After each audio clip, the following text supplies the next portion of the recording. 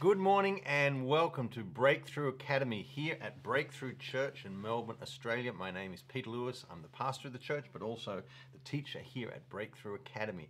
And I am here today alone because normally I have my partner in the study with Josh, but Josh has been unwell the last few days, and so he's got the day off today. So let's send greetings and prayers out to Josh and believe for God to fully restore him, but I'm here alone today. So, and just a reminder, if you ever do want to come in, the Academy is open, so people can come and sit in the studio with us while we're recording this, but we do this online so that you can join us from wherever you are around the world. Please let us know. I don't have Josh here today, so I need your comments more than ever. I need you to say, hi, oh, I got Jordan online. That's great. That's Jordan's my son. And Jay's one of the reasons we're doing this is because it's people like Jay that God has put on my heart to train up and give a solid foundation in the things of God so that he can fulfill the ministry and the calling that's on his life. It's so important. I see so much potential. I see the calling of God. I see the anointing of God and people like Jay. But you know what? Without that foundation of the Word of God, he can only go so far. He needs, by me providing this Bible training and teaching for people like Jordan, it gives him such a solid place to move ahead and to develop and grow his gifts. And welcome to Judith. Pleased to have you and Graham on with me this morning. Bless you guys. Love you guys so much. I really appreciate the way you join us online for this Breakthrough Academy. I appreciate we've got people hungry from all ends of the spectrum, hungry to do what God is sharing with them, hungry to learn more from the Word of God. And good to have Kim with us this morning. Kim, it's a blessing to have you join us. So I appreciate, like I said earlier, Josh is not able to be with us because he's not well. So I love the fact that I've got so many joining with me online, and those comments just make me know, yes, you're there, and feel free to interact, ask questions, do what Josh normally does, and be very much a part of what we're doing here. So we're going to dive in pretty quickly this morning. If this is new to you, Breakthrough Academy, it's a little bit summed up in this logo down here, this hand-drawn logo that, you know, pretty artistic. It obviously, the outside represents the Word of God. Breakthrough Academy is about diving into the Word of God, studying the Word in depth, getting to know what it means. But the middle part is a mountain because it represents to me the mountain moving faith that God wants us to have. When we go into the Word of God, we shouldn't dry up and become academic and all mind heavy and you know, sort of or in terms of our spiritual vitality, slow down and actually squeeze our spiritual vitality. No, by diving into the Word of God, our faith should grow. Our faith should get big. We should have mountain moving faith. So God particularly put it on my heart to lead a Bible study that was both aimed at those hungry to go deep into the Word of God, but also to flow and minister in the Holy Spirit. This is about becoming alive in the things of God. This is about using the Word of God in the anointings and flowings of the Holy Spirit by letting our faith grow in this. So I really appreciate the fact that you're going to dive with me into the Word of God. We're going to go deeper. This is not a preaching session where I'll just share some truths with you and you sit back, take some notes, get what you enjoy. No, we are teaching you how to go into the Word of God. We are going below the surface of just the normal preaching and sharing to how the Word of God actually works so that I can equip you to go away from here and study the Word of God in a way that makes it so relevant to you that you're empowered by it. The Word of God is here to equip you, to train you. We know that it's God breathed. You can go back to some of our earlier sessions. You go to breakthrough.org.au/academy, and there you will find the previous messages where we talk about what the Word of God is and our attitude towards it and those sorts of things. So I encourage you to go back to those things, but we are going to come to the Word of God with an attitude that the Holy Spirit's going to open our understanding and not just give us wisdom, but it's going to give us faith. It's going to build our hearts. Our spirits are going to grow. I want you to go away. Often, this is what I find. If I'm studying the Word of God and I'm doing it the right way, when I'm studying it, I go away and I feel like my heart is twice its size. I feel big inside. I feel like I'm ready to take on the world and bring the love of God to those around me. It encourages me, exhorts me to get out there and do the Word and to be what the Word says I am. And I just feel empowered, and I feel the Holy Spirit working in me. So that's what I want. I want when we finish here, you to say, yes, that's what the Holy Spirit is doing. So I really appreciate your comments. Yes, good morning to you, Kim. It is really great to have you here. So thank you, Jay. That's really good. So I lean forward as I'm reading. Yeah, as you can see, we have the comments coming up here on the screen. But yeah, I agree, Jay. Thank you. You're very kind. Jay is my son. As I said, this is the motivation behind Breakthrough Academy. One of the key motivations was someone like Jordan, hungry for the Word of God. He's got an anointing on him. He's got a prophetic calling upon his life. And my job as a Bible teacher, as a trainer, is to equip him with the Word of God and the skills that he can build on that and take that prophetic word to a greater level. Because at the moment, if you just go according to what you understand, God gives him a picture. How much of that is going to be influenced by the Word of God? He can't really dive as deep as he he will be able to, as I teach him and train him in how to handle the Word of God. So that's what we're doing. It's based on that principle: give a man a fish and you feed him for a day. Teach a man how to fish and you feed him for a lifetime. This is what we're doing in these Bible studies. I am teaching you how to fish. I am not just going to say, oh, this is what the Bible says. I'm going to say, how do you approach the Bible? And we've been learning about the whole process of what we do with the Word of God. How did the Word of God come to us so that we can understand Bible translation principles, so that we, effectively, when we're going through the Word of God, we're making choices, understanding what choices are being made. And there's two things that we have discovered and we've been working on, is these two things: that the Bible is a book and the Bible is God-breathed. The Bible is a book and the Bible is God-breathed. If you keep those two things at the forefront of the approach to the Bible, they will provide the guidelines that will get you to where you need to go. So we approach it, it's the fact that it's a book and it's God-breathed. Now, we've been dealing with that over many sessions, talking about all these areas. And so let me come right to a fresh page here. Look at what we've been teaching. I want to think about the Bible today in this sense. Some people might not even know what this is. How many recognize this?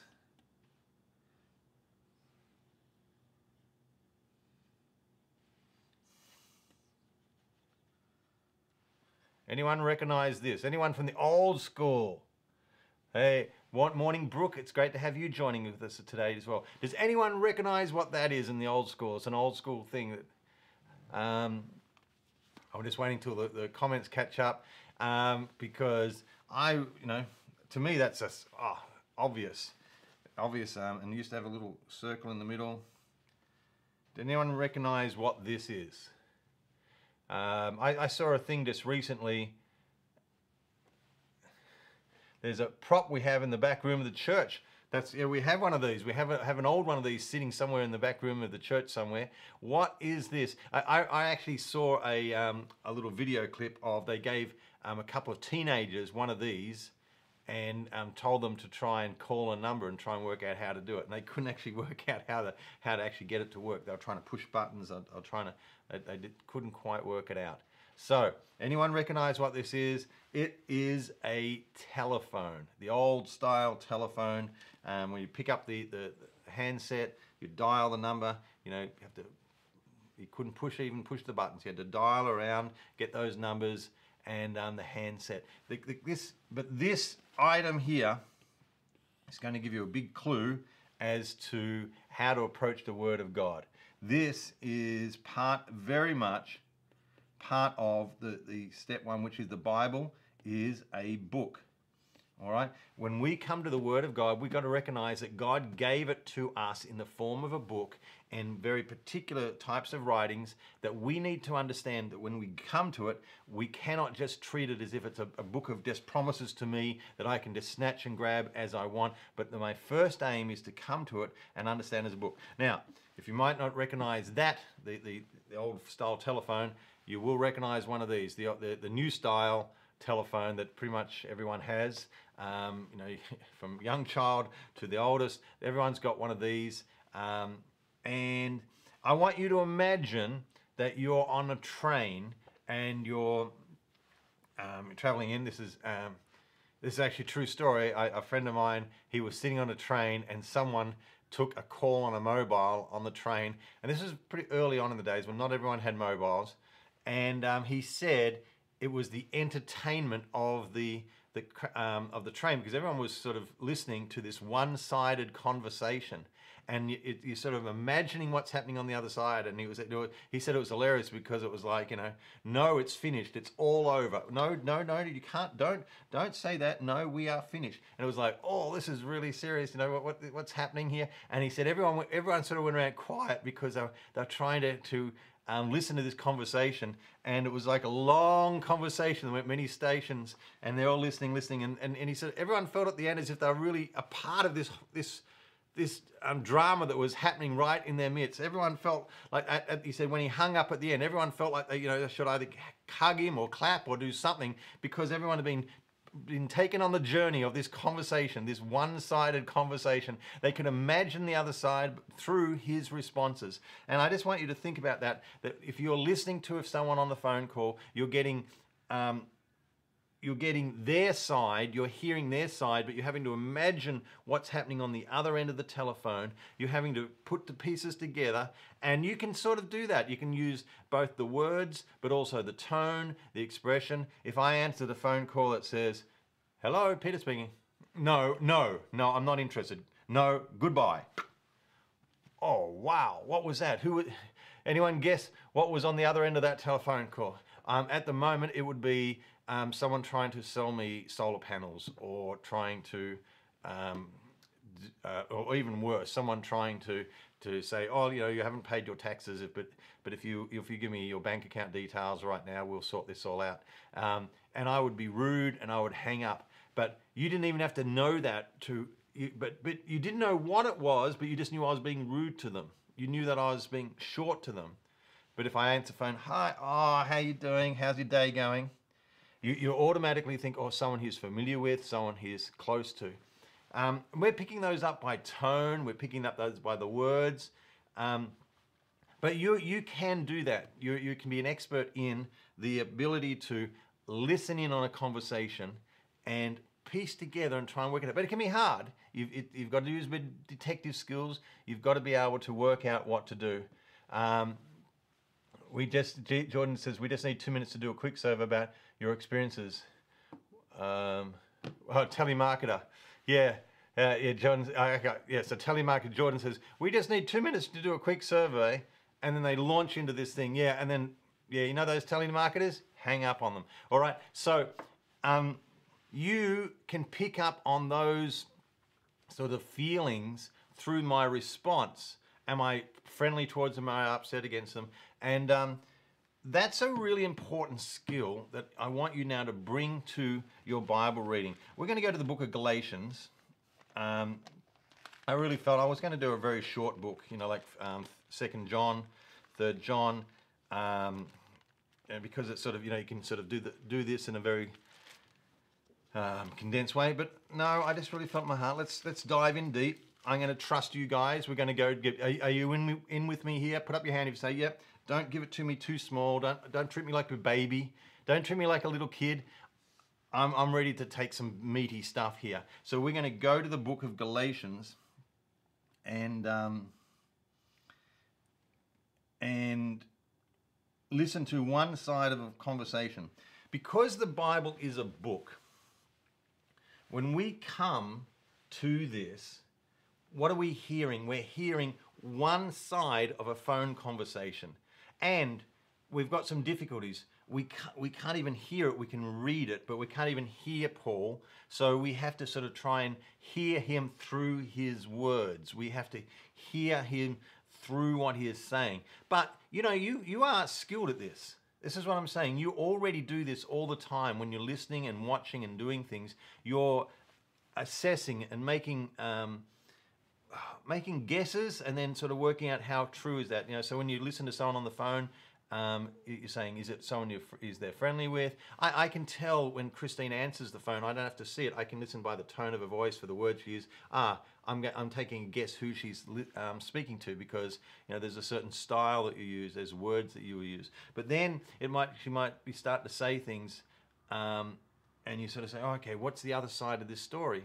And that's what you need to do with the book of Galatians, or any book. And I'm teaching you this because this is one of the great skills you use throughout the whole Bible, but it's particularly applicable through the letters, And the letters in the New Testament are a great source of our teaching and where we get our New Testament truth from and how to live today. We're New Testament Christians, so much of our teaching and training comes through the New Testament. And the New Testament is effectively a lot of letters written primarily by Paul, but then others by Peter and James and John at the end. But primarily they're letters by Paul sharing and talking to New Testament Christians. But we have to remember that they are letters to a particular group of people in a particular situation that they're dealing with and facing. And so we've got half the conversation here. We don't know what the other half is, but just like listening to a phone conversation, you're not totally blind. You can use their responses, you can use their words, and thankfully we also have some outside information. We have other letters that Paul wrote that sometimes gives us some outside information about what the circumstances were in particular churches, but also in the book of Acts, we have the history where he is going through those churches and we get the understanding of some of the things that were happening. So we can use both the history of the book of Acts plus the other letters that he wrote to help us get some insight into what's happening here. But what I want you to do is to take the skill of recognizing the Bible is a book. So when I come here, my first job is understand what is Paul saying. Why is he saying it? What's the purpose? What's he trying to answer? What's he trying to deal with? There's someone else on the other end of this conversation. He is writing to people, and I have to, as far as I can, as best as I can, I have to get into their shoes or into their sandals, and I have to be sitting whilst this is being read, and I have to be making it relevant to me, that I understand exactly as far as I can what it is that Paul was saying to them, why he was saying to them, how they would have felt, how they would have been responding to that, whether it would have been making them upset, how it would have sounded to those around us. Why do I need to do this? Because it's essentially by treating it as a book and understanding this is how it was given, this is the way God intended it to be shared. He did this on purpose. So it's there, but I've got to apply myself for it. You know, in the book of James, we talked about the fact that one of the key parts of approaching the Word of God, it says, you know, the Word's like a mirror, and we've got to look at it. But it says, he who looks intently at the perfect law of the Lord. Intently means to lean into it. He who looks at the word of, that's from James 1, verse 25. And we talked about this, I think, last academy that we did.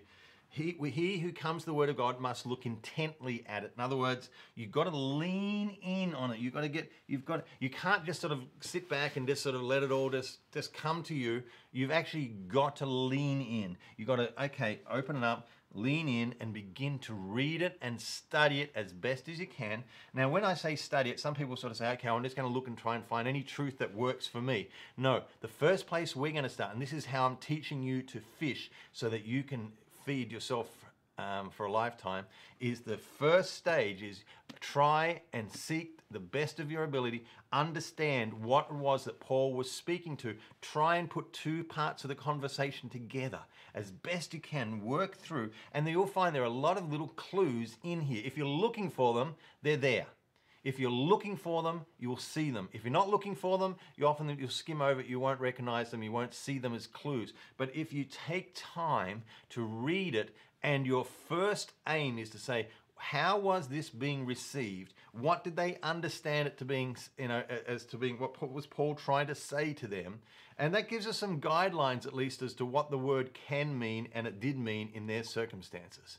Now, I don't know what they were going through. It's 2,000 years ago. So many things have changed. We're in such a different world. But there are many similarities. And this is one of the reasons I like to do this with an epistle, or a fancy letter, a name for a letter. It's because we do understand how letters work. We understand when someone is writing to someone else, and today it would be an email. Someone sending an email. Someone sending a long text, someone sending an old school letter, printed out, put in an envelope and sent to them. We sort of understand how that works. It's a communication where one person is doing all the talking, but they are addressing situations that both parties are aware of.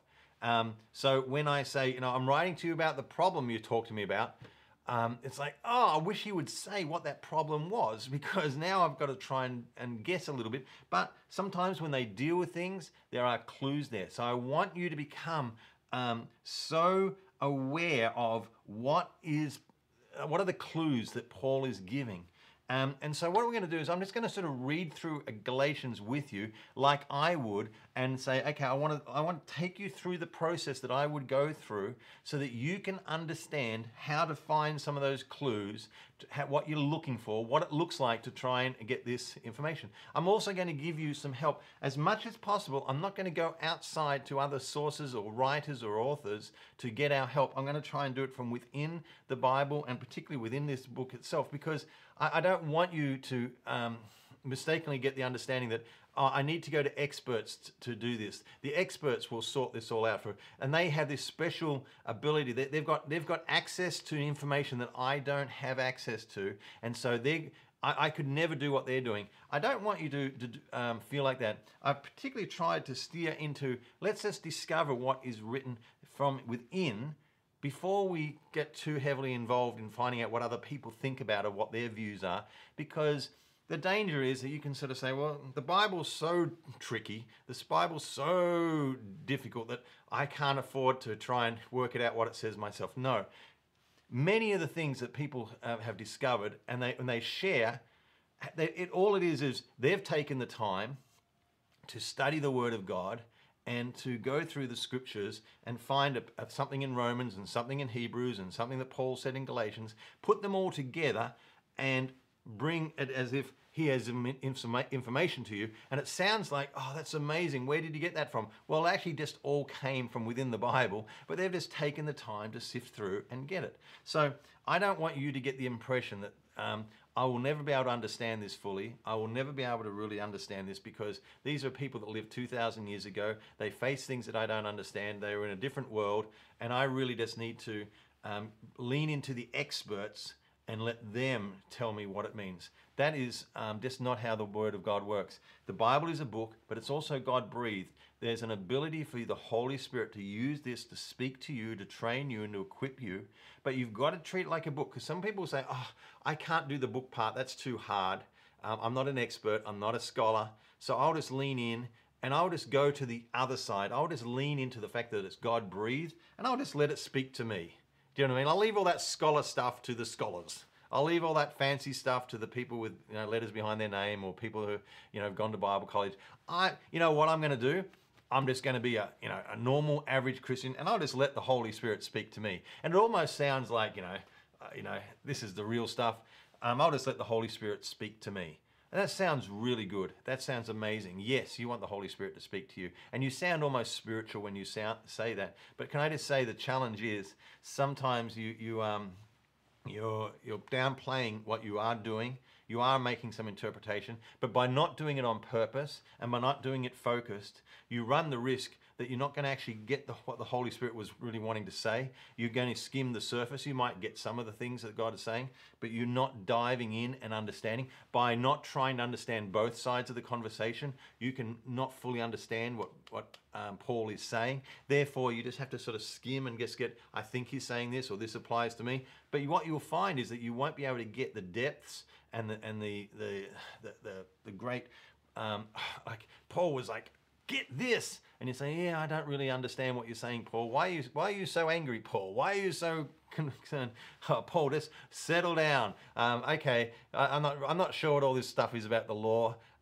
Yeah, I don't really get it. Okay, I will just read through till I get some stuff that I can understand. And yeah, okay, love your neighbor. Yeah, I can get that. That's really good. And you should be constantly looking to understand what the Holy Spirit is saying to you.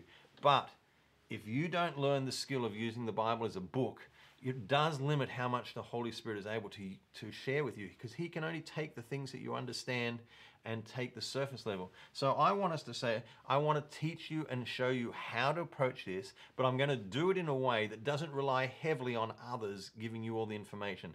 I will show you some resources to give you some help at the start, because like we said, we're talking about a one-sided letter, and it can be a little bit daunting and a little bit overwhelming, like, I don't get this. What is he saying? He will refer to some things that I just don't understand, things about the law and about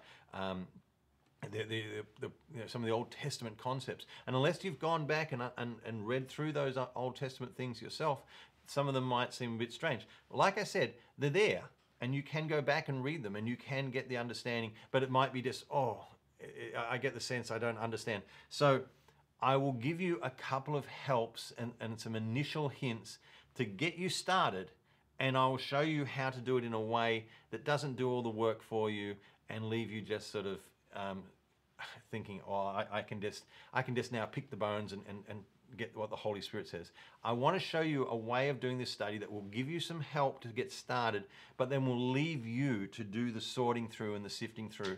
Because I really think that when you do that, you will get truths that will really shape you. This is something powerful about getting a revelation yourself from the Word of God. So different to just someone saying, hey, this is what Paul said, this is what Paul did. Suddenly you understand that's what Paul was on. And it's like, I get it. I get it now. I get why Paul was so upset. I get why he was so agitated. So I want to share, how do you approach something like a letter? What would I do if I was coming to the first time to read the book of Galatians? Now you might have read it a few times, but you're going to come to it for the first time and say, okay, I am going to understand this letter. I am going to try and get my head around who the Galatians were, what they were hearing, what was Paul really trying to say, and then as I get that understanding, obviously I take it to the next level because I know it's God-breathed. I say, and how does that apply to me today? How does this work into my situation? So if I can say anything as an overarching answer to what you need to do, or as a principle, a key for what you need to do, maybe a key is even a better word, a key for what you need to do is read with questions in mind. Read the Word of God asking something. Don't just read and just let it speak to you. Read asking and wanting to learn and wanting to know. Now, I'm not saying come up with something that you've already, I've got, for instance, I'm having a difficulty with my neighbor in this area. Now I'm coming to the Bible. God, what's the answer for this? Yeah, that's good to come to the Word of God to want to get answers to what you're facing and what you're dealing with today. But I'm more saying, the first question is, I'm coming there to say, what was Paul saying? What was he wanting to get across? What were the Galatians going through that he was struggling with? And then as I understand their problems, I can see how they have parallels to my problems. Do you understand that? As I understand what Paul is dealing with them, I can begin to find the parallels. That's just like what I'm going through. That's what I'm facing. That's what we're facing in the church today. That's the problem we have in the world. Let me give you an example of a scripture that I have probably done one of the heaviest highlighters I've done in one of my scriptures today. In my Bible, it's like a big box with a big arrow, and it says, and this is what I've written in my margin: the problem with the world today. All right, there is one scripture that I've said, the problem with the world today. Exclamation mark. So I found Paul saying something in the book of Galatians, which I said, man, that's just like what we face today. That is the problem that is in the world today. And so I was like, okay, how did Paul handle this problem? Do you want to know what the scripture is? It's Galatians 4:16. Galatians 4:16, and you tell me if you agree with me that this is just like the problem in the world today. Paul says, have I now become your enemy because I am telling you the truth? Have I now become your enemy because I am telling you the truth? Can you see this? Can you see that Paul was sharing something with them, and the truth that he was sharing was upsetting them? And he says, have I become your enemy? In other words, has my truth caused you to turn on me? Are you angry with me? Do you think that I am against you because I'm just sharing with you the truth? I tell you, that to me is a problem we face in the world today. If I go and share the truth, if I share the truth today, people say I'm their enemy. They think I'm against them. They think I hate them. They think that's just hate speech. Paul was saying, by sharing the truth with you, I can see that the danger is that you're going to think I'm your enemy. We're going to become enemies. You're going to be adversarial to me. You're going to be against me. It's going to be a fight. And it's like, whoa. Paul was facing a situation where if he shared the truth, it could be interpreted and taken as a real negative thing. Does that sound like today? Yeah, Judith says that is so like today. It is. You go on to a social media platform and share some things which are truth with a heart just to share the truth, and will you not be taken as an enemy? Will not people rise up and slam you and say, you're my enemy, you're against me, you're a hater, and I'm like, I'm just trying to share truth. Now, here's what I'm saying. What was it that Paul was sharing that was causing his world to be so inflamed? What was it that he was doing? How did he approach this position? Did he pull back? Did he share more? Did he just say, I'm going to share, I don't care what you say? How did Paul approach this?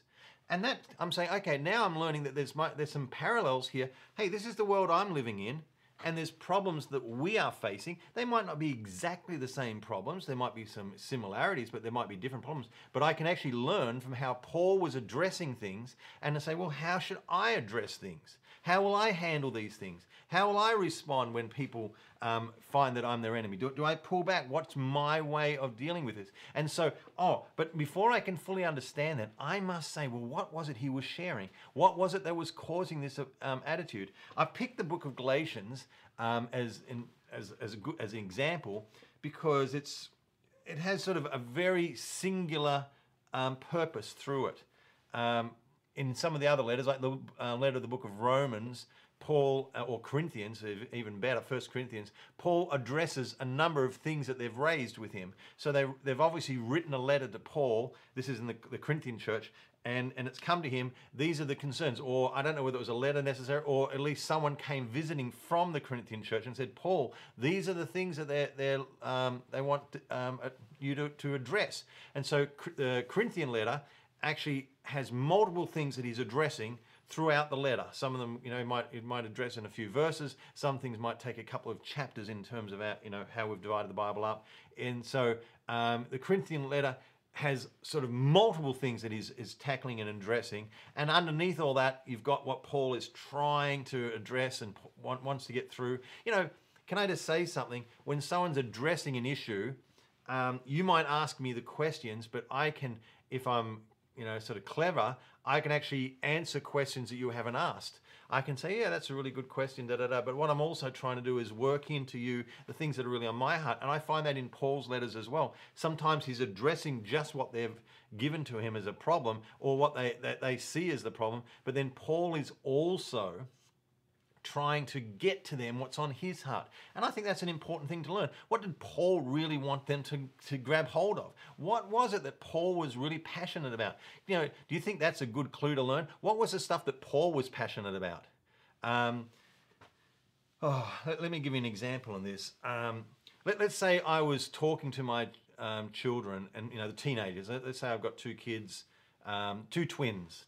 They're 14 years of age, two boys. And they're fighting and they're wrestling and they're bad-mouthing each other, and I'm like, pull them off, separate them, sit them down, talk to them. What are you doing? Why, what's the cause of this issue? Why are you fighting? He said this, he wouldn't do this. Okay, let's sort this through. I could solve the problems and I could sort through the things that they're going through. And I would be giving fatherly advice and I would be giving helpful advice. But there's another layer of things where I say, you know what, I wish I wasn't having to sort through these problems, because there's other things I would like to be telling you. Things that I would like to tell you beyond how to stop fighting. I would like to tell you how to live in a positive way. I want to tell you about I want to find out what your gifting is and what God's called you to. I want to talk to you about things that you can be doing in the future. But I just have to address what you're dealing with now. But in my heart, there's so much more I want to share with you. I want to share, and I want to challenge you when you're listening to Paul.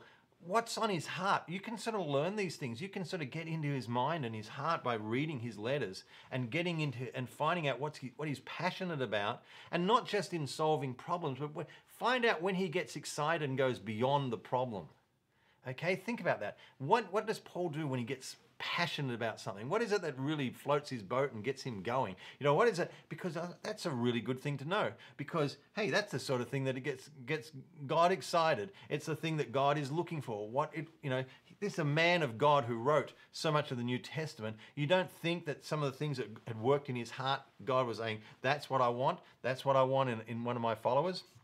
So you're looking at what he's addressing, but also what he's passionate about, what he wants them to get to, what he's frustrated by. Guys, why are you back at square one? We should be up here, but I'm having to come back here. And sometimes he talks like that. Why? I want to be up here, but I'm having to come back here. Well, what is it that he was wanting to get to? What is it that we could take him to? So let's look at the book of Galatians, because it has that, it deals with one big issue. And so that makes it a little bit easier. He progresses through and he talks about it in different ways, but there's one big issue that Paul has got to. Now, what I'm going to do here is I'm going to start by saying, even though I've said we could do this literally just by starting in verse 1 and saying this letter is from Paul, and let's read totally from inside the letter. All right, let's just go totally inside the letter and not look at anything else. And you could do that, but I'm going to do and give you at least one or two clues that would help you say, okay, I just want a little bit of help. I want some foundational stuff. Now, what I don't want you to do is go and read a book on Galatians. I don't want you to read a commentary on Galatians, which is going to be excellent teaching, but I don't want you to go and hear what someone else has discovered first. I don't want you to go and find out what, I don't want you to go and listen to any sermons I've done on Galatians. Don't do that yet. It's just, first of all, do your own reading start. Let your own impressions, your own first impressions come. But I do understand that we're looking at a letter to people that lived 2,000 years ago. We don't even know, many of you wouldn't even know where Galatia is and who are the Galatians. They're not familiar people. It's not like I'm saying, to the French, to the, at least I would know what areas in the world. I don't even know. I'm going to guess most of you don't even know where the area of Galatia is. You're not sort of sure of what the people are. And it's not even, even scholars, can't pinpoint, say exactly. It's a region, it's an area. But we sort of have some things that we already know without looking up, that they're a New Testament church. They're a church that has been founded and started through Paul's ministry and through the missionary gospels, the gospel missions that Paul went on. If you want to do some background reading the book of Acts is a great way to do background reading, because it talks about the journeys that Paul went on, the things that he faced, the way he started churches, the problems he had in churches. So if you read through the book of Acts, you'll get an immediate help, because it will help provide something of a grounding place, a foundation for the letters, because they've come out of what Paul has done. So if you want some background reading, read the book of Acts. Just read it through. Take an easy to read translation, like the New Living Translation, even the Message Bible, the Living Bible. But New Living Translation is a great one. Just read through the book of Acts to get a foundation. And you say, that's a bit of a, can't I just study a verse? Yes, you can study a verse. Yes, you can do it. But can I explain to you why I'm telling you this? Because we are here at Bible Academy. We're not at Sunday school. All right? We're not just at some, I'm going to give you an amazing sermon and you can listen to it. Bible Academy is telling you that in order to do this, you're going to have to do some digging. You're going to have to do some intent looking. What did I say in the book of James? Looking intently in the word. You're going to have to give it some attention, and you're going to have to work your way through things. You're going to have to be diligent at this. This is not something you can just do once and just get it. You're going to have to take time. But what I'm not saying is, unless you do all this deep diving, you won't get anything from it, and the Holy Spirit won't speak to you until you're done. No. You can get truth as you're reading and as you're working through this. The Holy Spirit is amazing. This is God-breathed. It will work in your life. But I am challenging you. You will need to spend time doing some background reading. And, ultimately, you need to read the Old Testament. That's a big book. Well, just read it. Set aside reading one or two chapters or 3 chapters a day. It might take you a while, but just get through it. Just read through. Why? Because that is a foundation for what we're doing here. But I'm saying, is there any way we can fast track that a little bit, give you some help? Yes, I'm going to give you a couple of clues here. First of all, I'm going to tell you about a book that I've given to Jordan. All right, so Jordan, this is his book. I borrowed it from him, and I've got to make sure I take it back tonight. It's called, hold up here, 30 Days to Understanding the Bible. All right, this is new version. I did this by Max Anders. Max Anders is the author. It's subtitled Unlock the Scriptures in 15 Minutes a Day. So if you will take 30 days and give 15 minutes a day, this will help you to provide a foundation for the whole of the Scriptures. This is a great book. I remember doing this 30 years ago, 40 years ago, probably 30 years ago. And it's a really well laid out book. I don't know whether you can see this. It's just, all right, that probably doesn't give you a good, okay, that's probably a better page there. Lots of charts and diagrams that you fill in. Okay, not sure where that's focused, doesn't matter. Gives you the idea. What he does is he takes you through the big pictures of the Bible. So the arc of the Bible history, from 1 through to 12, the whole of the history of the Bible, the geography of the Bible. He'll sort of take you through all the key areas that you need to know, so when it talks about places, you've got a bit of a foundation. The key people in the Bible, the key, from the Old Testament right through the New Testament, works this through. So I recommend that. If you wanted 30 days, 15 minutes a day, at the end of that 30 days, you will have been given a panoramic view of the Bible in terms of its history, in terms of its geography, in terms of key characters and key people, key truths that are mentioned. It doesn't have everything, but you're not going to get everything in this one panoramic view. There's some stuff in there that I say, I would have emphasized this. That's fine.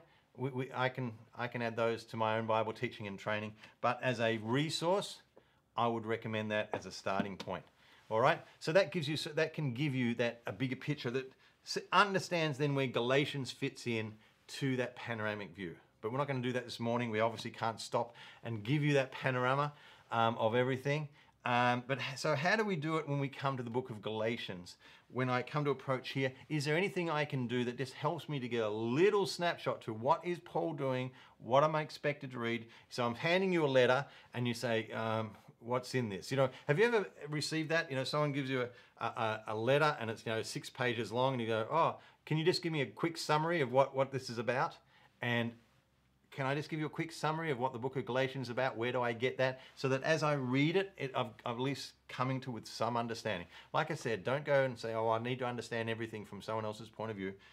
So I'm going to share with you something, for instance, this is another book, but I'll show you how you can get this one online. This is called Talk Through the New Testament. And it just takes each of the books of the New Testament and gives a quick summary of the book. So in the book of Galatians, for instance, 2 or 3 pages, and it has this introduction, who the author is, what was the date and the setting, and that's probably the date and the setting to me is the key. What was happening around this letter that caused Paul to write it? Okay, some of these clues, yes, you can get from inside here. This just helps to give a little bit of an outside. So, I'm going to give you a clue how to find something online. I found something that you can go to. You could go to places like the Bible Project and just type in Galatians, the Bible Project. They will give you like a 10-minute video about Galatians. It's really good. It's probably too good for your first reading. I would actually want you to study the book of Galatians a little bit and then watch that, because it's like they give you so much information. They dive in, and I would like you to sort of discover some of these things yourself first. But the Bible Project, Galatians, a great overview video, but it goes into the actual teaching, and that's not necessarily everything I want. So I want to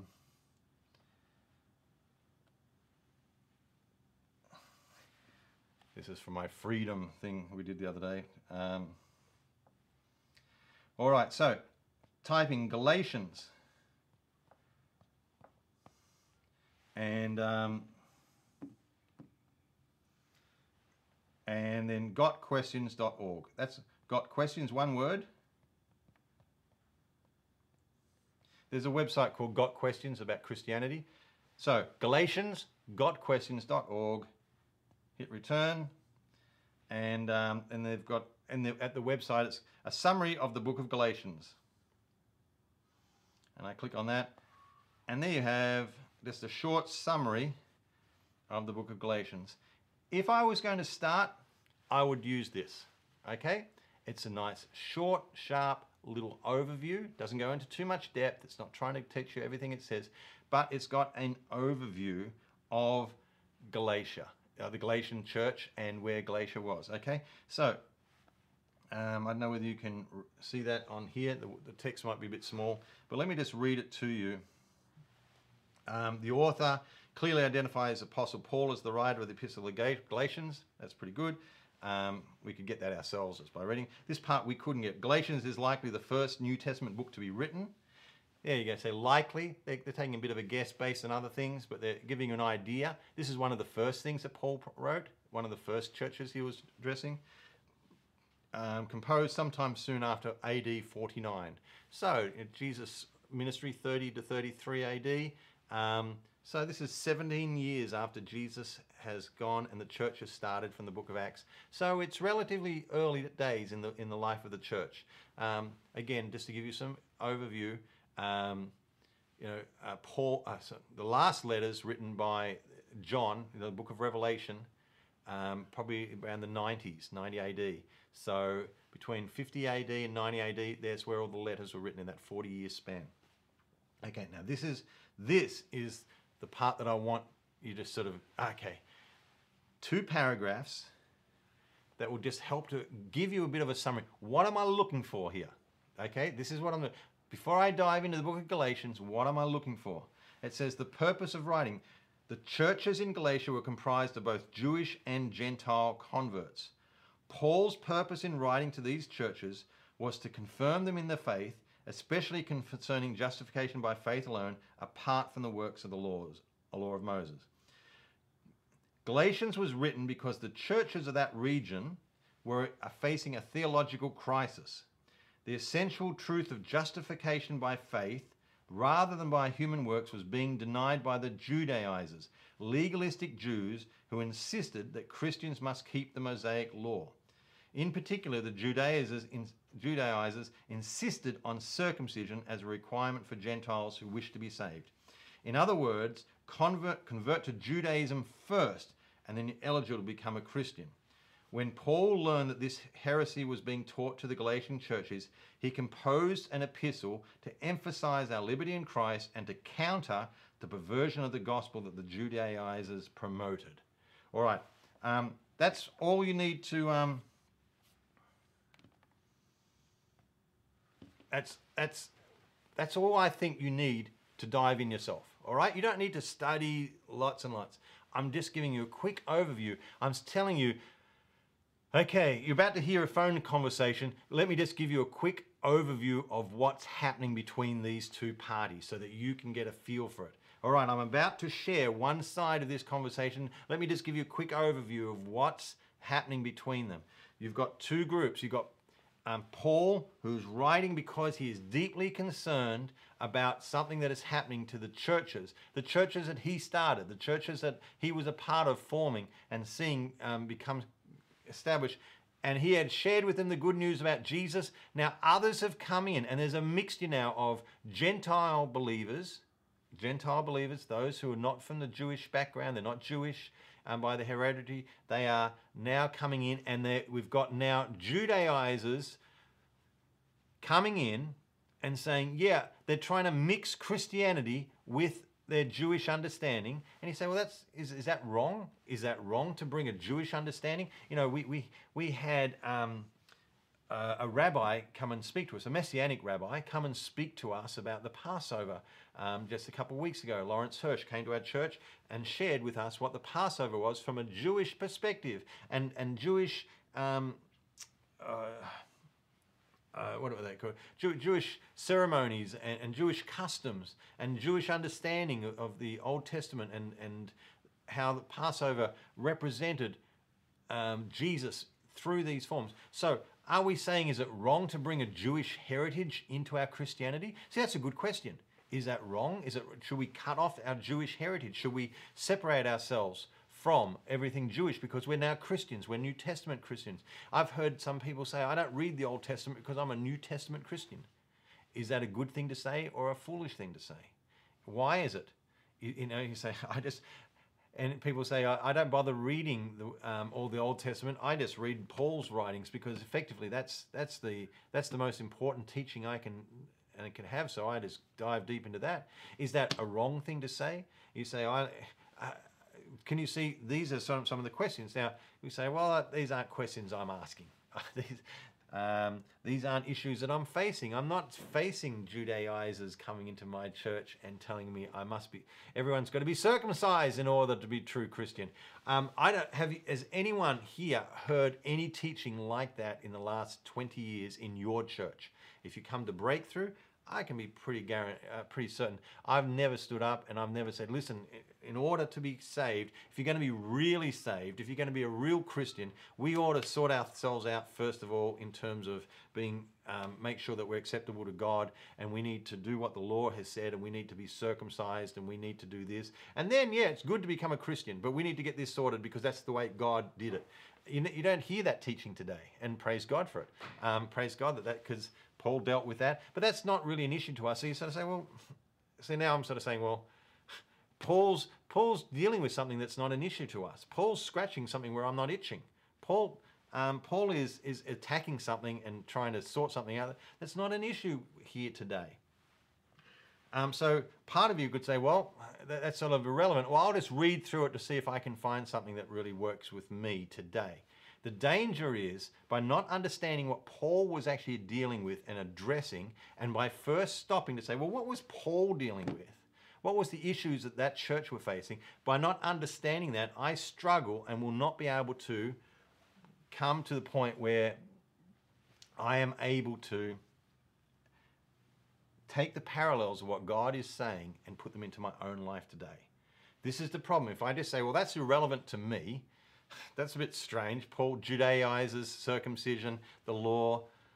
I don't really understand any of that. It doesn't ring true.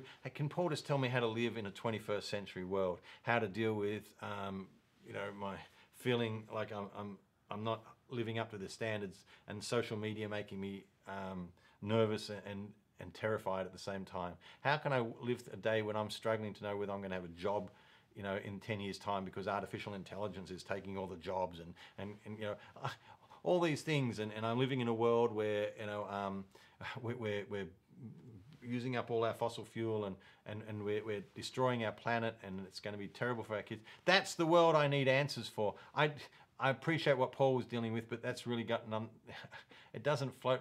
It doesn't do anything for me. The danger is if we take that approach and we say that I don't really understand that, I don't really get what they were going through, and then just sort of try and cherry pick some stuff that works with me today. What we do is we miss by working out the issues that they faced, how they processed them, and how some of the foundational truths that Paul was dealing with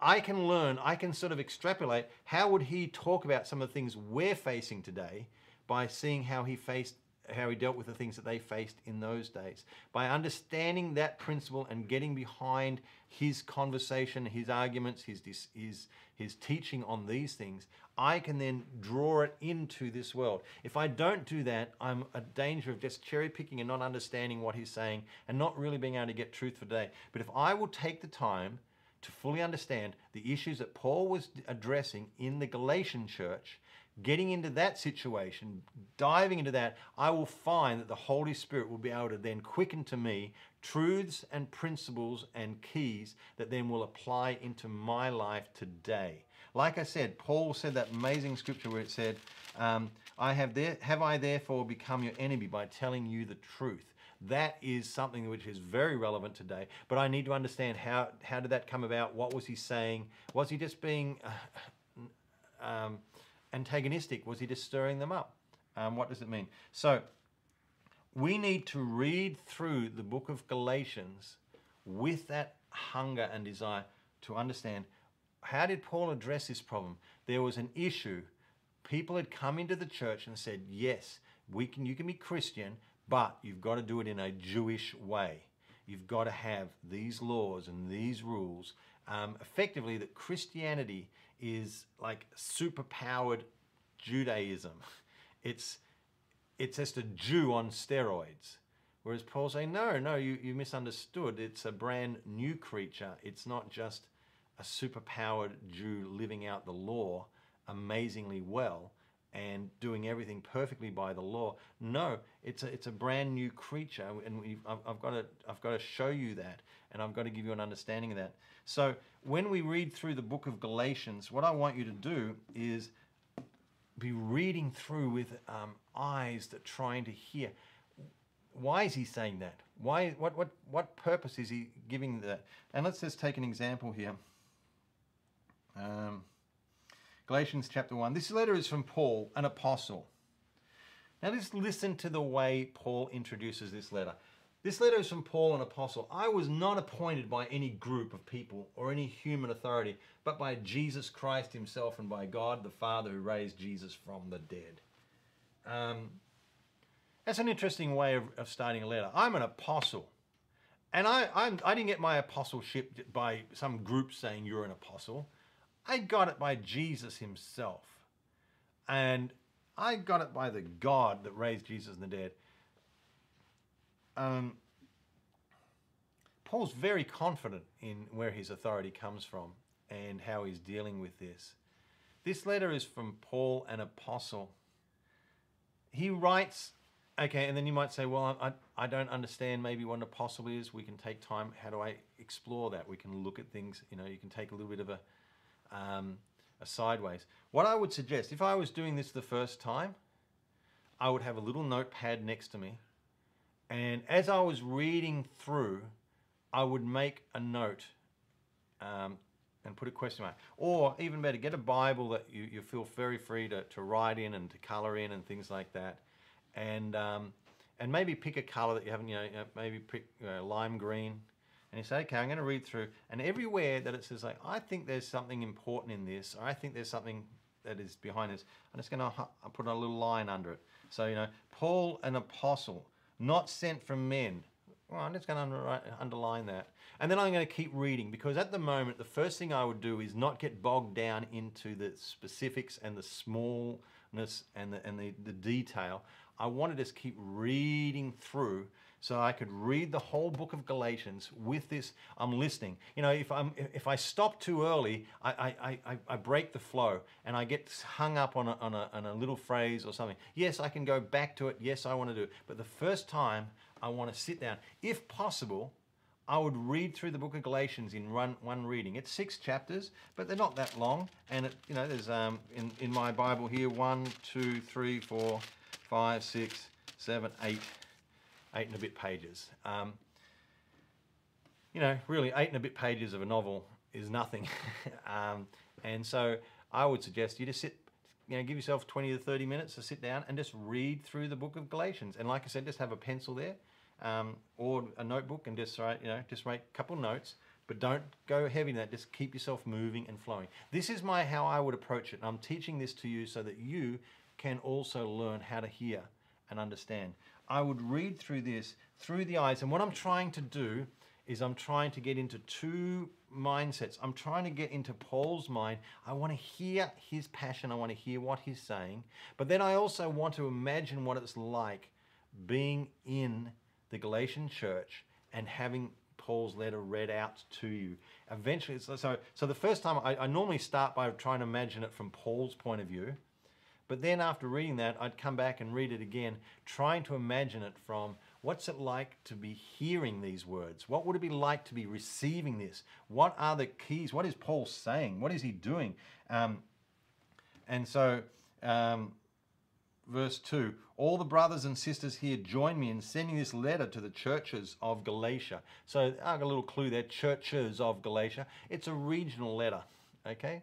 Churches of Galatia. It's not one church, it's a church in a region. So it's covering a group of churches. All right, some questions I have there. How would I feel? What are the factions? How do we all get along? Things like that. May God the Father and our Lord Jesus Christ give you grace and peace. Amen. Lovely introduction, Paul. Jesus gave his life for our sins, just as God our Father planned in order to rescue us from this evil world in which we live. All glory to God forever and ever. And you say amen to that. And that sounds like a very Christian greeting. And I might make a little note why this particular greeting. You know, Jesus gave his life for our sins, just as our God, our Father planned in order to rescue us from this evil world. Okay, is he just sort of saying a nice Christian thing, or is he actually laying a foundation and saying, I want to tell you that this is something's important. There's something that you need to know. Verse 6. I am shocked that you're turning away. Oh, okay, now we're into it. Okay, the greeting has finished. I am shocked that you're turning away so soon from God who called you to himself through the loving mercy of Christ. You are following a different way that pretends to be the good news. Okay, Paul is not, we're into it. Can you sense the, wow, imagine if you got this letter and, wow, I am shocked that you're turning away. So, wow, okay, this is rebuke stuff, isn't it? This is, don't take this lightly. I'm really upset.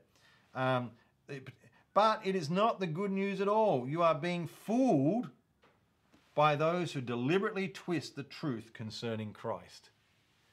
Wow, okay, you are actually being hoodwinked by people who are deliberately twisting the truth. These are bold statements. These are heavy statements. Just do your imagination. Let's let your imagination run for a little bit. This is what I'm saying. You don't have to go to some scholar's book to find this out. Just sit there and think. Think. How upset must Paul be to write these things? What is it he's really upset with? What has really caused him to get mad and to speak so forcefully? Think about being the Galatian people listening to this. You're being fooled by those who deliberately twist the truth concerning Christ. Where are these people? Who are they? Well, they're most likely sitting in this congregation. They're the teachers that we've invited in. They're the teachers that we've given influence in our lives. They're the teachers that are teaching us about how to make this Jewish and Christian thing work together. I follow Jesus, but now I understand from Brother Zacchaeus that, Brother Zacchaeus has come and told me that I need to get circumcised, and all my family, if we're going to be true Christians, we've got to be circumcised. Oh, I didn't realize that. And now I'm looking at Brother Zacchaeus, and now I'm listening to Paul. Are you one of those that's deliberately twisted the truth concerning Christ? How's Brother Zacchaeus going to be handling this? How am I going to be handling this? And look at verse 8. Let God's curse fall on anyone, including us, or even an angel from heaven who preaches a different kind of good news than the one we preach to you. I say again what we have said before. If anyone preaches any other good news than the one you welcomed, let that person be cursed.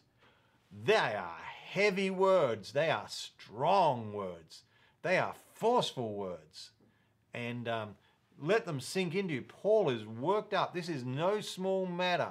This is not about something that he can say, listen, we're arguing about whether you should have red curtains or green curtains in the sanctuary. Who cares about that sort of stuff? We're arguing about small stuff. No, this is not small stuff. This is foundational stuff. And I am mad. And I am saying, and notice what he said, this curse fall on anyone, including us. He said, I'm telling you, if I move away from this message, I am under this curse. This is no small matter.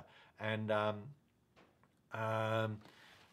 obviously, I'm not trying to win the approval of people, but of God. If pleasing people were my goal, I would not be Christ's servant. Wow. Okay, he's laying it all down. I don't care what you think, because I'm not trying to please you. I am trying to please God. And you say, okay, now, can I just say, if you stop there, wow, I know how I'm going to handle my Facebook account or my Instagram from now on. Man, I'm going to give them everything. I'm going to get on Instagram right now and tell the world where they've gone down the wrong path. Because this is what Paul did, and he didn't care what people thought.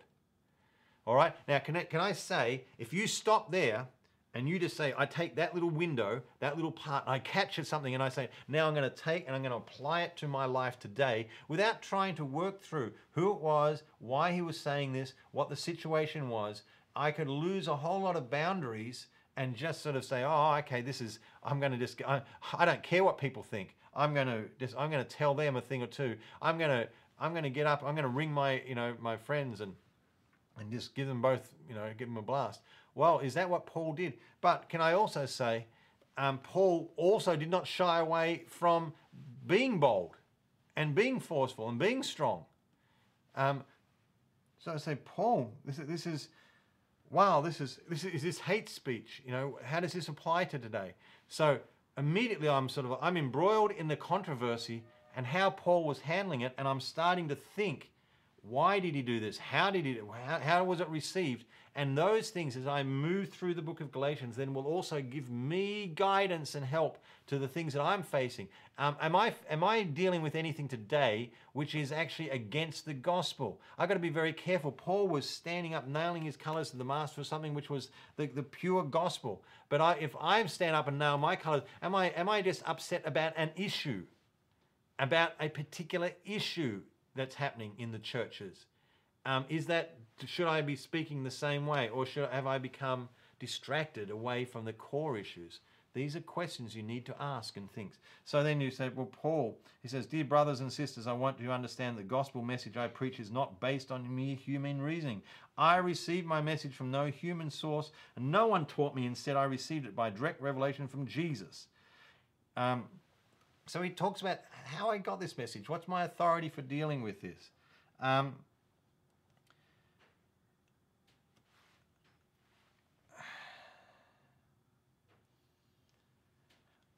I'm not going to read all this because I don't want, this is not my purpose in actually, I'm not going to do a Bible study on Galatians. I'm telling you the approach I'm sharing. So you can just keep reading through that. Chapter 2. 14 years later, I went back to Jerusalem again, this time with Barnabas, and Titus came along too. I went there because God revealed to me that I should go. And while I was there, I met privately with those considered to be leaders of the church, and shared with them the message I have been preaching to the Gentiles. I wanted to make sure that we were in agreement, for fear that all my efforts have been wasted and I was running the race for nothing. This is really, Paul's saying on one side, and you can see it in the rest of chapter 1, we haven't had time to read it, but he was saying, I got the message from Jesus. I don't care what people think. I got it from Jesus. Now he's saying, I do care what people think, and I submitted it to the leaders. And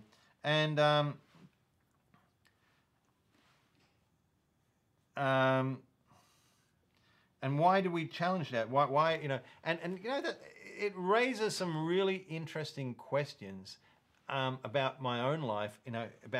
Am I called to God? Do I need people's recognition? Do I need people's support to say that I'm a called of God, that I'm doing what God's? No, God has called me. But how do I work with those who also have been called of God? How do I submit to them and work with them? These are things that Paul had to work through. I submitted my message to these leaders, but on the other side, I know I received it from God. That's almost like speaking two contradictory things. How did Paul marry those things together? And you need that. That's no small issue that we need to have today. I receive things of God directly. I am called of Him. I don't need a man to tell me I'm called of God, because whether the man says yes or no, it doesn't matter. It's whether God has called me. Do you know what I mean? Labels and titles given to me by men actually don't make me who those titles and labels are. We recognize when we call and talk about someone being ordained into the ministry and receiving the title of a minister of God, or we call them pastor maybe, we're saying we recognize you as a pastor. We're calling you a pastor. We're giving you a title. We'll give you a certificate. I've got something in my wallet that says, I can hold a card that says I am recognized as a pastor. Does that make me a pastor? Does having that card in my wallet make me a pastor? No. What happens is that ultimately, churches understand we aren't making you a pastor. We are recognizing that God has made you a pastor, but we need to get on board with that and recognize it and say, that's what God has done in your life. I can't make you something by giving you a card, but I can confirm and give my support to say, yeah, I'm in agreement with that, and I want to give you levels of authority and responsibility that you can then fulfill because of that recognition. So there's a real blend between recognizing, but some people, if you get that mixed up and you start looking to people to get your affirmation about who you truly are, and you need people's affirmation, it will mess with you. It will mess with you. Remember what Paul said earlier, verse 10, I'm not trying to win the approval of people, but of God. If pleasing people were my goal, I would not be Christ's servant. If you need people's affirmation, if you need to please people in order to know who you are in Christ, it will mess with you big time. It will not work. But if you ignore people and say that they are totally irrelevant, it will also mess with you.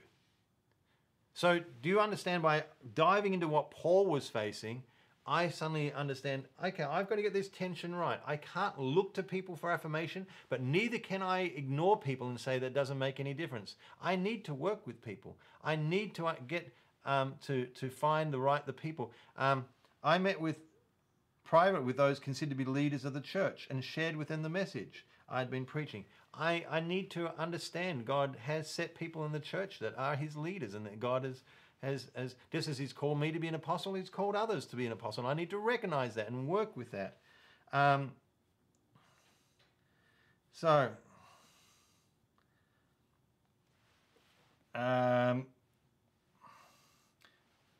Verse 11. But when Peter came to Antioch, I had to oppose him to his face, for what he did was very wrong.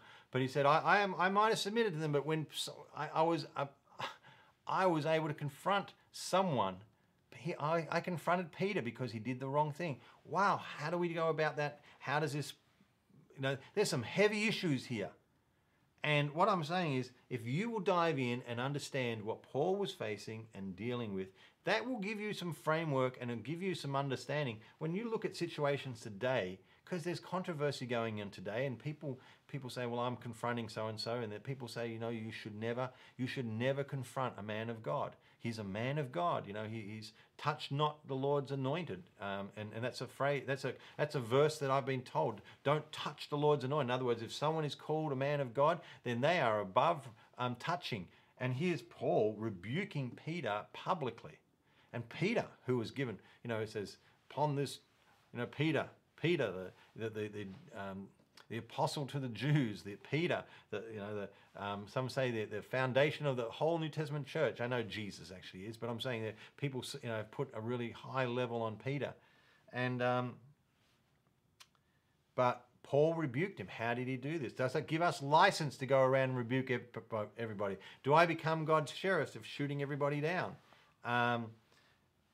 It's interesting. Paul rebuked Peter, but in verse 2, he went privately and submitted what he was sharing with the church leaders. So getting those balances, being able to work those things through.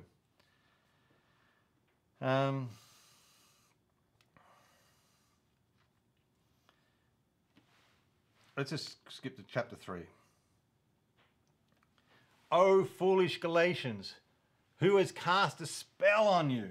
For the meaning of Jesus Christ's death was made as clear to you as if you had seen a picture of his death on the cross. He says, you idiots!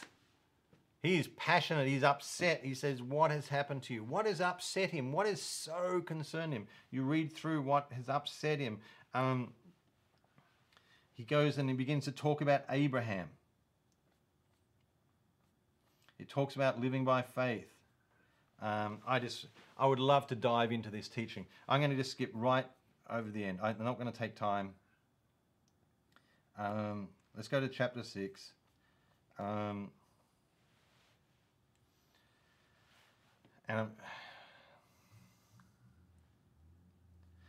Let's just go to verse 11. Let's see how he summarizes all this up. Notice what large letters I use as I write these closing words in my own handwriting. I'm writing. Okay, what is he talking about here? Now, here's something that without a bit of context and a bit of understanding, we might not be able to try first get. What large letters I use to write these closing words in my own handwriting. What's he talking about? Why is he writing them in their own handwriting? And so this might be something where you can actually go to a background commentary. So, for instance,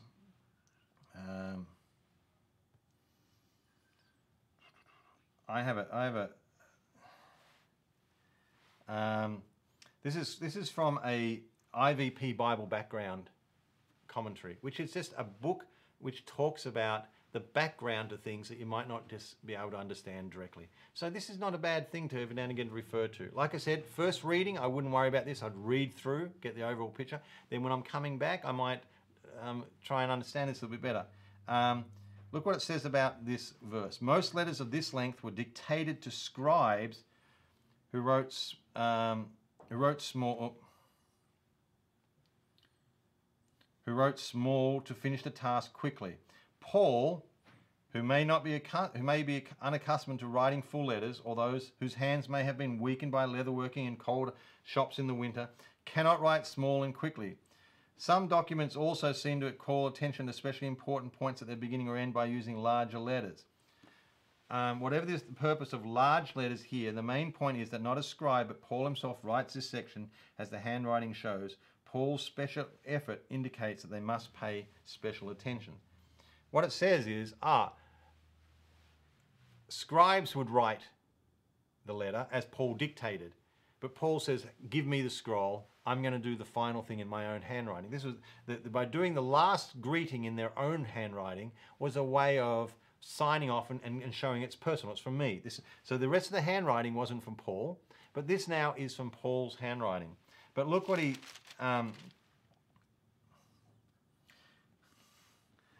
and I like, in the New Living Translation, it puts it all in capital letters. There was no capital letters in the sense that all the Greek originally was all capital letters. There was no uppercase, lowercase. It would have been written in uppercase. So they're trying to do something to show this is how I felt. Notice what large letters I use as I write these closing words in my own handwriting. Paul's saying, can you feel it? I'm pressing on the pen here. Look at me, I'm writing, all my passion is pouring out into this letter. Those who are trying to force you to be circumcised want to look good to others. They don't want you to be persecuted for teaching that the cross of Christ alone can save. And even those who advocate circumcision don't keep the whole law themselves. They only want to be circumcised so they can boast about it and claim you as their disciples. As for me, may I never boast about anything except the cross of our Lord Jesus Christ. Because of that cross, my interest in this world has been crucified, and the whole world's interest in me has also died.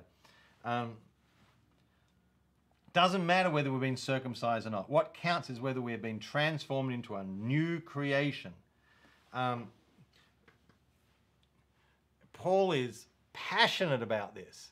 Paul is pouring his heart out on his page. He says,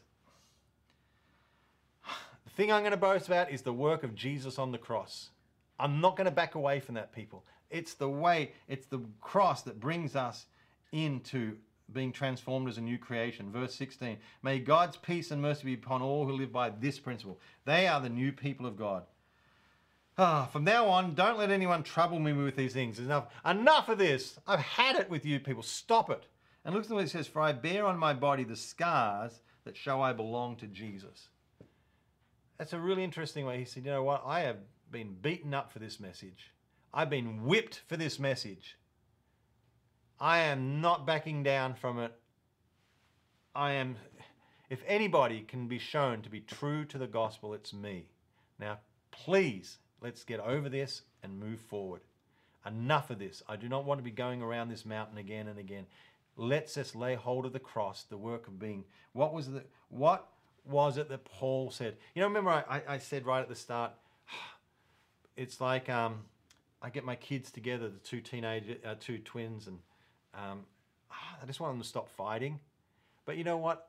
I don't want to be telling them to stop fighting and stop fighting and stop fighting. I've got so much more I want to talk to them about. I want to tell them about, okay, what is ahead of you? What's your purpose? What have you called to do? How can you live together? How can you actually do what God's called you to do? How can you be all that God's called you to be? Enough of this fighting. I don't want, my job as a dad is not just to stop you fighting. It's to cause you to live as grown-up, responsible adults that change and influence the world for the better. It's a way I want you to serve God and love God and raise good families of your own. I don't want to be just telling you don't fight, don't fight, don't fight.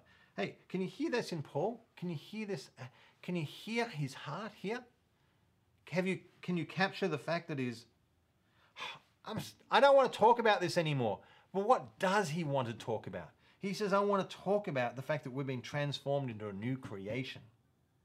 I want to talk about what it means to be a new creation in Jesus through the cross. I want to talk about that life that God's caused us to live. I want us to do that. That's what's on Paul's heart. I want you to read through the book of Galatians looking for those sorts of things. What's on his heart? What's he facing? What's the issues that he's dealing with? What teaching does he share to try and do this? And then you come to this end. Now, except for a little intro at the start that said, this is what this is what the big picture, and when we've got a little bit of help to how scribes would write the letters and why Paul would use big handwriting. I've just got most of what I'm doing is just by reading and trying to get into that situation, trying to hear what they're going through and understand it. I just want to understand what they're going through. Asking that question is like getting on that telephone. That's the key. If you can get on that telephone and listen to one end of the phone call and then try and work out what's happening on the other end, I believe the Holy Spirit, if you will do that and you will let the Holy Spirit, which is the God-breathed part,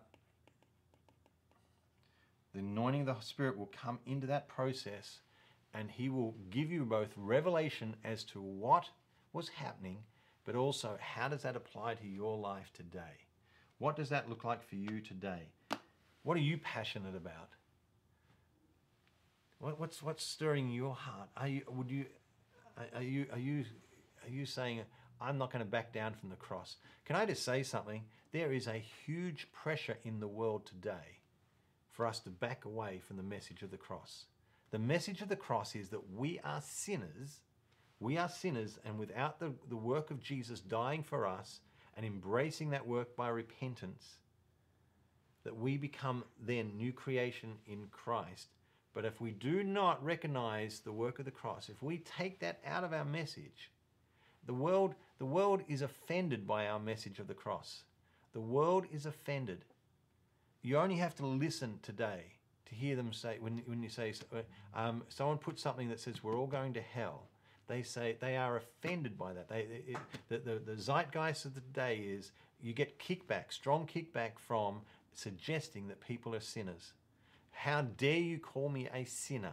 How dare you say that I am a sinner? How dare you say I'm headed for hell? How dare you say that I need saving because I am a good person and I am doing just who I am and I'm just living according to my appetites and my desires and that's who I really am. And how dare you say that I'm a sinner? How dare you say that the things I'm doing could be judged and deemed wrong? If you want to talk about God, just tell me that God loves me. Tell me that God thinks I'm amazing. Tell me that God is just all for me and that God is good to me. You can tell me that message. You can give me that message all you want, but do not say that I'm a sinner. That goes right against my feelings and my emotions, and I'm offended by that concept that you would even think that I'm a sinner and you would say that I'm a sinner. Just be one of those nice Christians that tell me that God loves me, full stop. Can you see that we live in a world where the message of the cross is actually not welcome? The true message of the cross, that Jesus died for us as sinners and that he has taken our judgment because they say, well, I don't need to be saved, thank you. They take a step back. You're saying I need to be saved? No, I don't. That is an offensive message to them. We are living in a world where this message is being highly challenged. Well, you need to be like Paul, standing up. No. Who in the world would try? Now, what was there?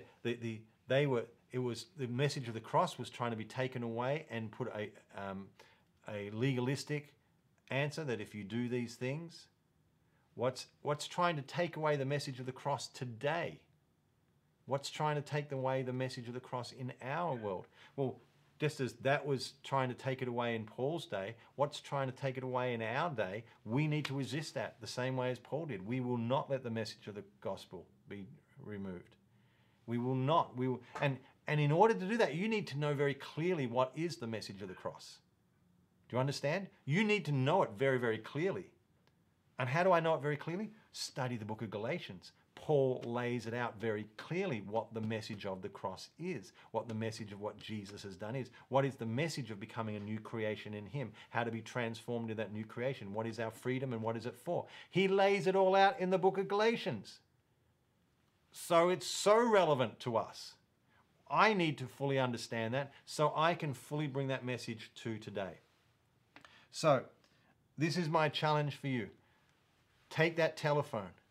Okay, you got one end of it. You're listening to what one side is saying. You've got to imagine what's coming back, what the people in Galatia, what they were going through. But you can do it.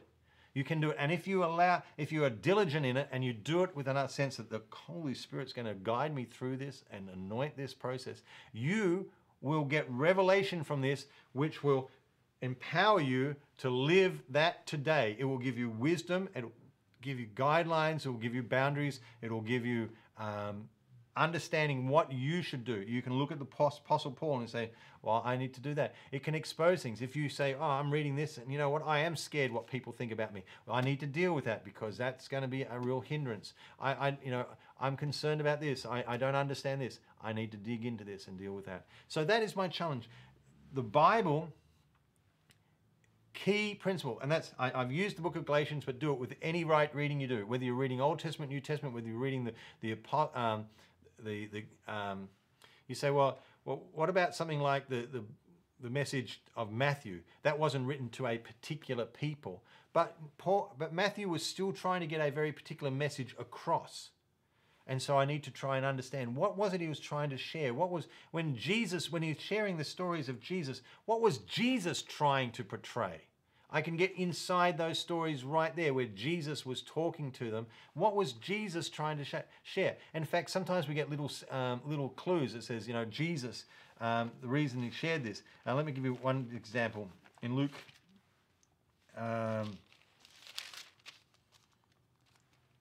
Luke 19, he gave a parable, verse 12. A certain nobleman went to a distant country to receive a kingdom for himself and then return. And he called 10 of his slaves and gave them 10 minas.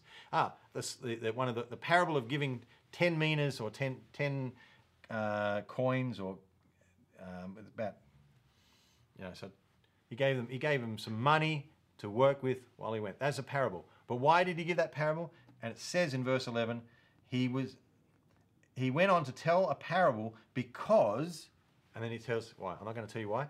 He gave them a parable because, and he shared why he was sharing this parable. Then he shared the parable. When you're reading through, there's my clue. Why is Jesus sharing this? What are they thinking? What are they doing? I'm listening. I'm suddenly understanding the other side of this phone conversation. So what I am encouraging you is, whatever you're reading, whatever part, whether it's a letter, whether it's something that Paul wrote, even whether it's a psalm, try and understand what is it that the psalmist was saying, what was he feeling, what was he trying to connect with God. Whether I'm reading Old Testament history, I'm trying to understand what it is, what was the underlying message, what were they saying here? And this, understand, asking questions, looking for answers is the very foundation for learning how to study the Bible for yourself. Then the second part is always remember that it's God-breathed, and never ever let it go from just an exercise of the mind. You just allow this to become living truth in you that gives you empowerment. It'll build your faith. You say, yeah, I'm going to do that. This has empowered me. This has anointed me. This has developed my faith to do this particular thing. All right, so God bless you. I really appreciate you joining with us this session.